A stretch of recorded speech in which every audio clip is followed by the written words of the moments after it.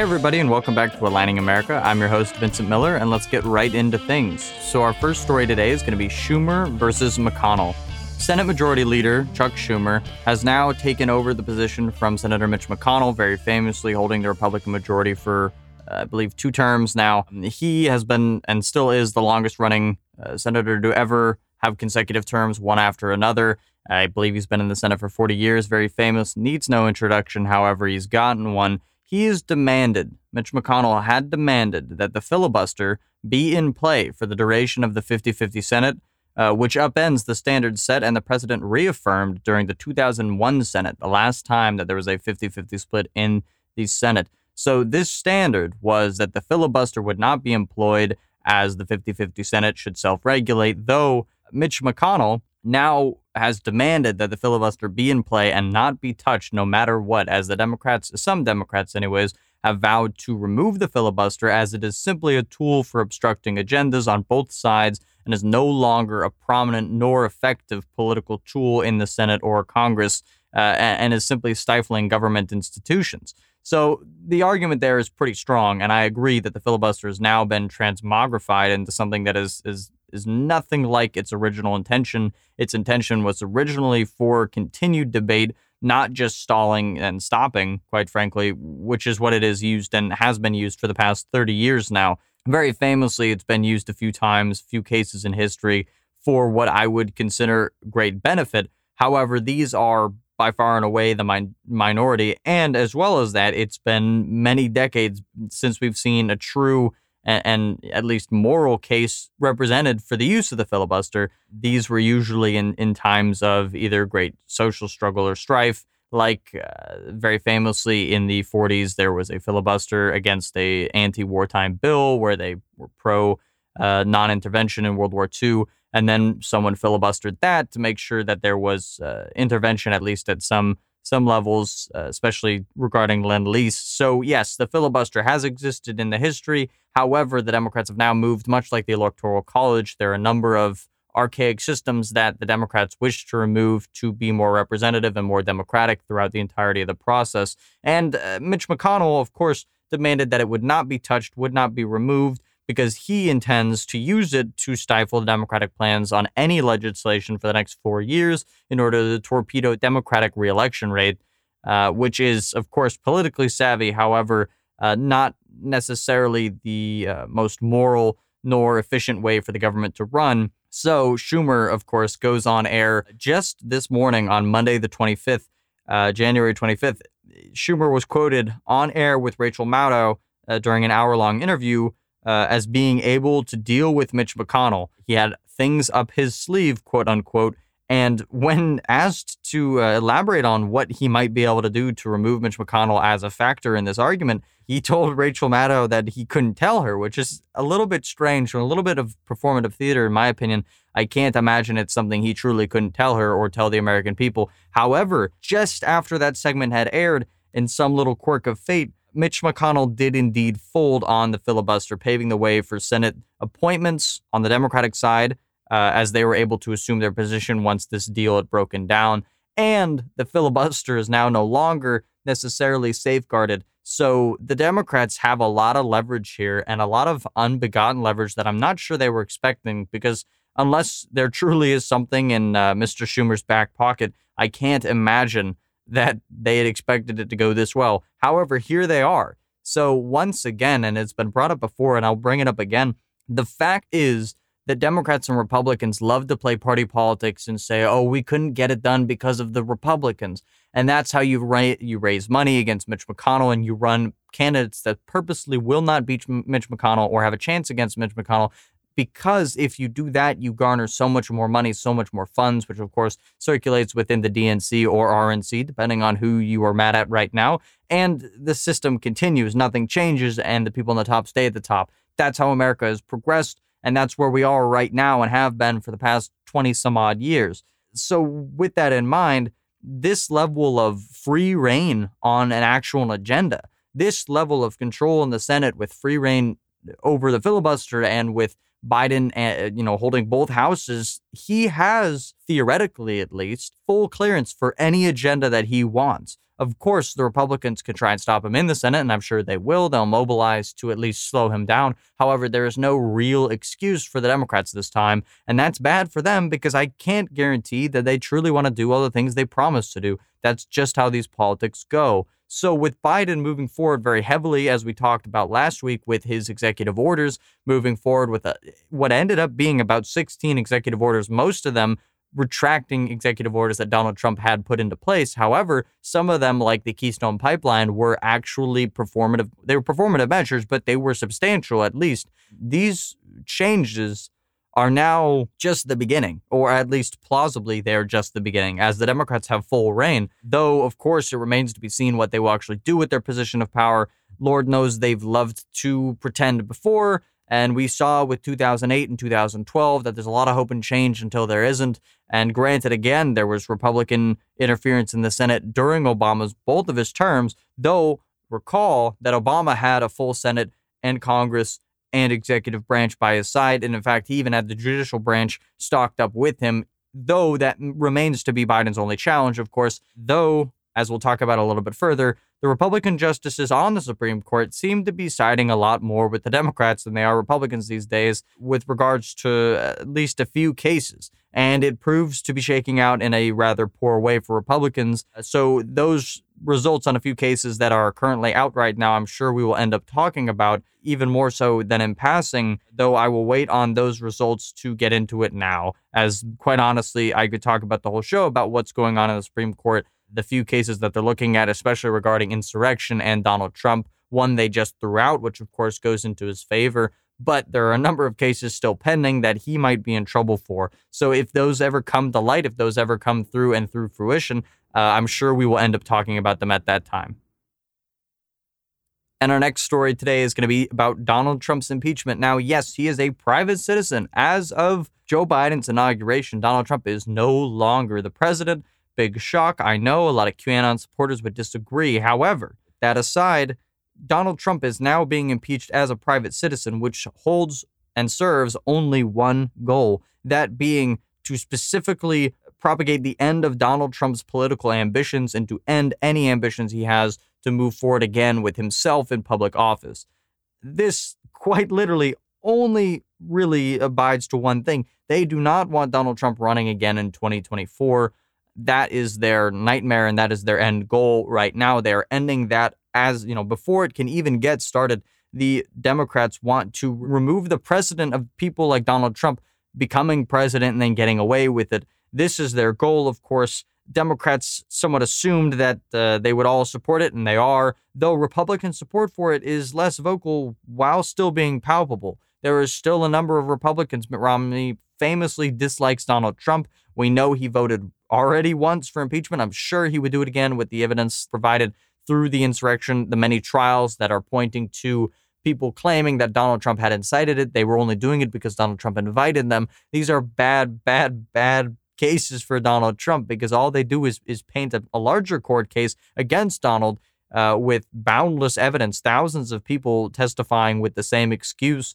It's not great for Trump. So there are a lot of Republicans sort of being forced through, even when some are now admitting that there's no longer any fraud, that yes, Donald Trump lost. They're backpedaling on a number of those talking points now that they've realized Donald Trump is not going to be president again. It is no longer the general feeling that is no longer that Donald Trump has a chance anymore. And the Republicans are slowly giving out. The Republicans are slowly shifting their messaging to be more open to a moderate Republican Party. You see many calls for unity coming out of this impeachment trial. Many people saying, oh, by golly, you can impeach him or remove him, but you got to pardon him like you did with Nixon. But there's a huge difference here. Donald Trump, one, has already been impeached. I can't imagine if they're not going to pardon him then, they're not going to pardon him now. And two, Biden is no longer receiving. The polls show that Biden, it would not be popular for him to pardon Donald Trump. The polls show that people want to see Donald Trump, and as we'll talk about in just a little bit, about more of the consequences from this insurrection, or at least insurrection attempt, there are a number of polls showing plummeting approval ratings for politicians who are involved there, specifically Josh Hawley, as we'll get to in just a little bit. But as returning to the impeachment trial, there's little headway as proceedings were stalled by Mitch McConnell and Schumer's continued standoff over the filibuster in the 50-50 Senate. Though now that that is dissolved, we can only expect more results going in, more impeachment trials, maybe even some genuine interviews, some actual witnesses being called to the stand, though I can't imagine they will. I don't see the reason to. They don't need to, as I'm sure with the Democratic at least half majority, semi-majority, there really is no reason to stall it out any longer. They could push through it within a week, and we could see Donald Trump's impeachment and promised removal approved in the Senate, which would then mean that he can no longer run for public office or hold public office, which, of course, would stifle his plans, as, again, we'll get into in just a little bit. He has been making great strides in his own personal world of politics as he is attempting to reestablish himself as a third-party sort of entity. Even if he himself won't run, he is definitely set up to propagate more Trumpian populist MAGA party beliefs across the nation in places where he could run against Republicans who had previously stymied him as the president. So, as again, we'll talk about it in just a second, but the headway in the proceedings will continue as the new Senate is confirming positions right now. After that is done, we can only anticipate what I am guessing just here and now, impeachment and permanent removal from office for the 45th President of the United States. Moving on to the previously mentioned consequences of January 6th, the great fake insurrection, Josh Hawley, Republican superstar, young Republican showman, he faces plummeting approval ratings, dropping 9% in a week, consistently showing a net approval of below 35%, which is truly abysmal for a senator who had many, many great plans. You see billboards with him with the Hitler mustache all across his own state. You see his constituents claiming that he is no longer representing him. You gotta not feel bad for him, but you do gotta at least empathize and feel the fear and sadness and destitution in the man's heart, because he screwed up beyond belief with this move. This political move is going to cost him his career, no doubt, as I can't imagine. There's no way. It's much like back with the special Republican election in Alabama with Roy Moore versus Doug. You saw Roy Moore lose because, well, he's an outed pedophile and an outed child molester. That's a bad move, as I think most people would come to agree with in politics. That's a pretty bad move. Much like that, now I'm not going to call both these things same, though they're apples and oranges of the same color. Josh Hawley's move to incite insurrectionists and to go out and be performative in front of the rioters in front of the Capitol, it was an awful move. Much like the Roy Moore situation, I can see him losing in a red state. I could see him losing to a blue senator to replace him, which would be a devastating blow to the Republicans, as they need every seat they have right now, with the Democrats, of course, gaining in popularity, and the polls are showing it with approval anyways. Joe Biden hitting such numbers as 60 to 65. I mean, it's granted, it's the honeymoon phase, but it's a pretty good space to start off, especially compared to Donald Trump, who entered office with some 49, 50%. It wasn't a good place for him. Now, Josh Hawley, being a senator who is attempting to be more populist, to be more bipartisan, and when I say that, not in a good way, of course, he's not trying to reach across the aisle and to come to an agreement. However, he's pulling on ideologies from across the spectrum. He was one of the ones to call for recurring checks. He was trying to outflank some Democrats to the left while staying true to the gun rights and pro-life agenda of the Republicans. It was a clever and pretty solid political strategy, in my opinion. However, now he's royally screwed it up. The torpedoes hit the boat and everyone is trying to get off because Josh Hawley is nowhere to move. He's dead in the water. The minute the next boat shows up, I hope I don't hope he gets away, but I'm sure he does, because it's a bad spot to be in. And quite honestly, there's a lot of upheaval in Southern politics today, because not only was that a direct hit to Josh Hawley because of his involvement in the 6, we can move on to Donald Trump, who, of course, was indirectly and somewhat, of course, directly through this story, indirectly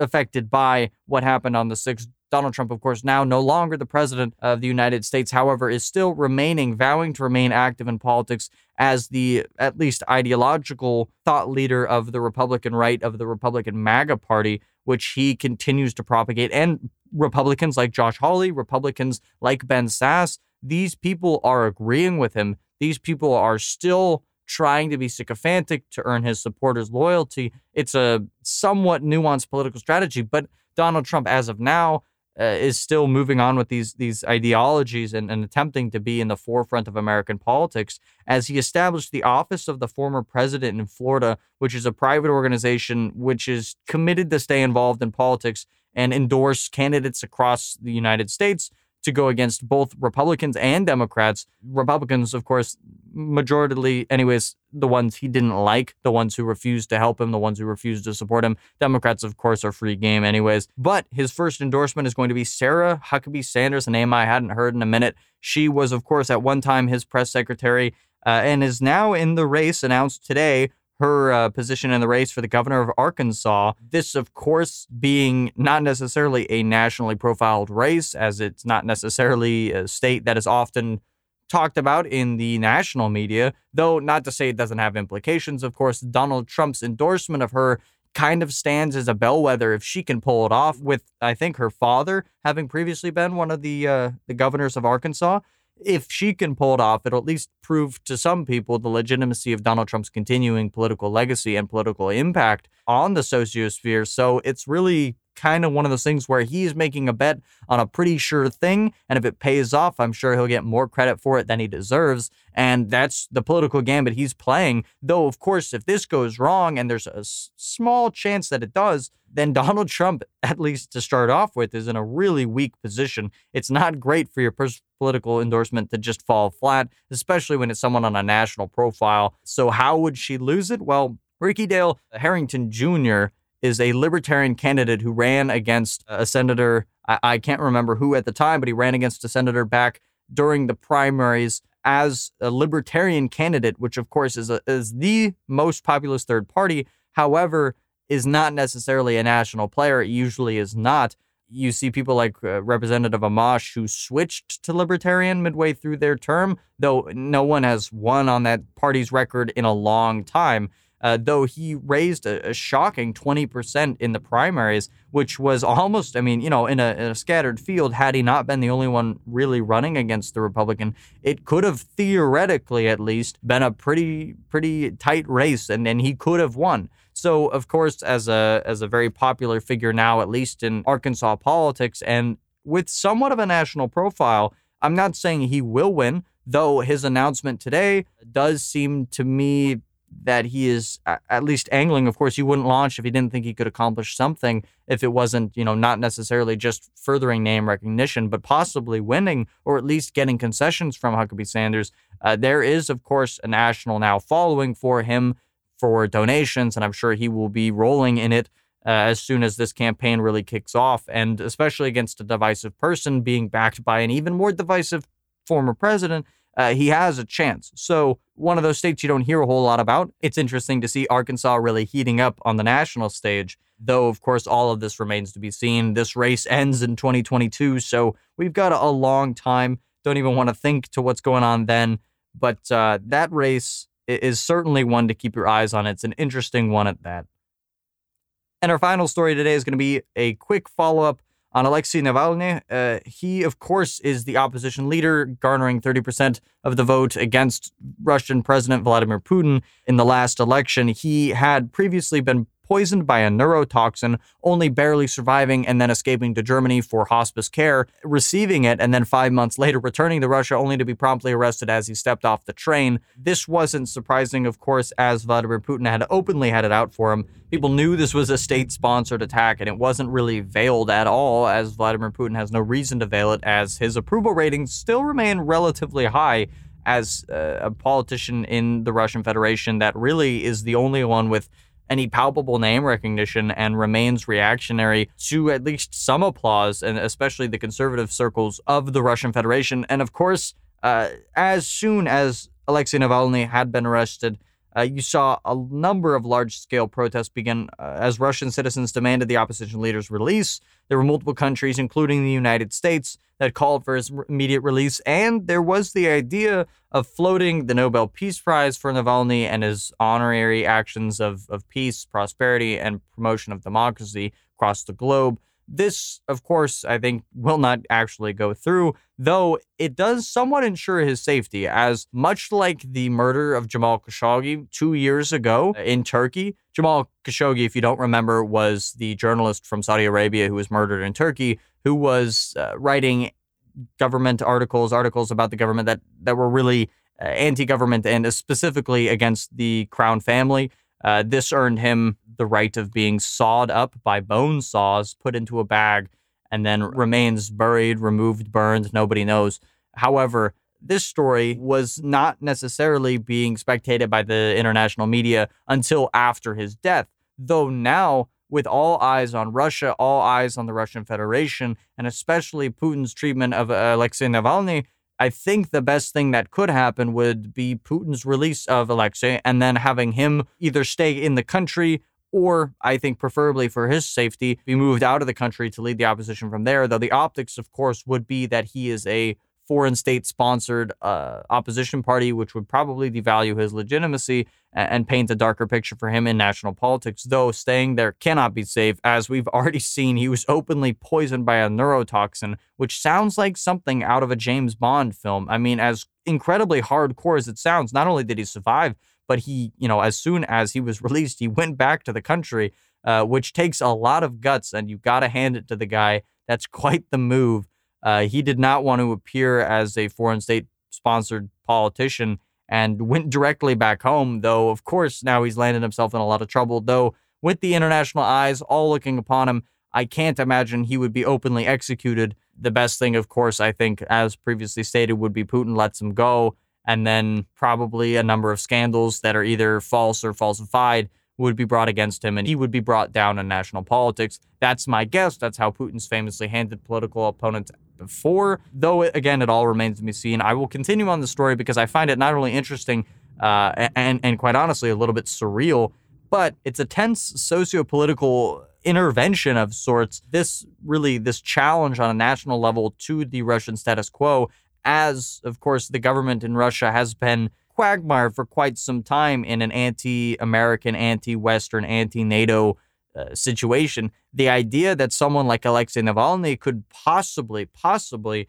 at least plant the seeds to a change in that government, to a revitalization of Russian democracy, you could see a new world stage geopolitical power that's aligned with NATO and the United States against China, against North Korea. There would be a number of problems for both of those countries following a realignment for NATO, for the United States, for democracy in Russia, as they still remain one of the largest militaries on the planet and one of the largest geopolitical producers of oil, which, of course, is an ever-present, ever-important resource in the 21st century, which we will remain to see whether or not these changes could come about, or if Russia will continue with Vladimir Putin's handpicked successor, who has not yet, of course, been revealed, though it will most likely be someone from his close circle as of now.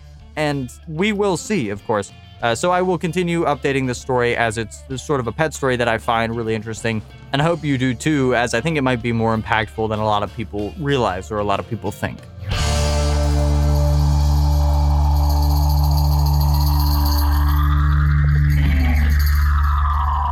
Thank you for listening through to the end.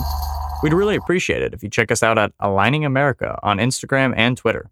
And if you really enjoyed it and want more content like this, be sure to head over to our Patreon to ensure we can keep putting out episodes, changing hearts and minds one podcast at a time. Thank you.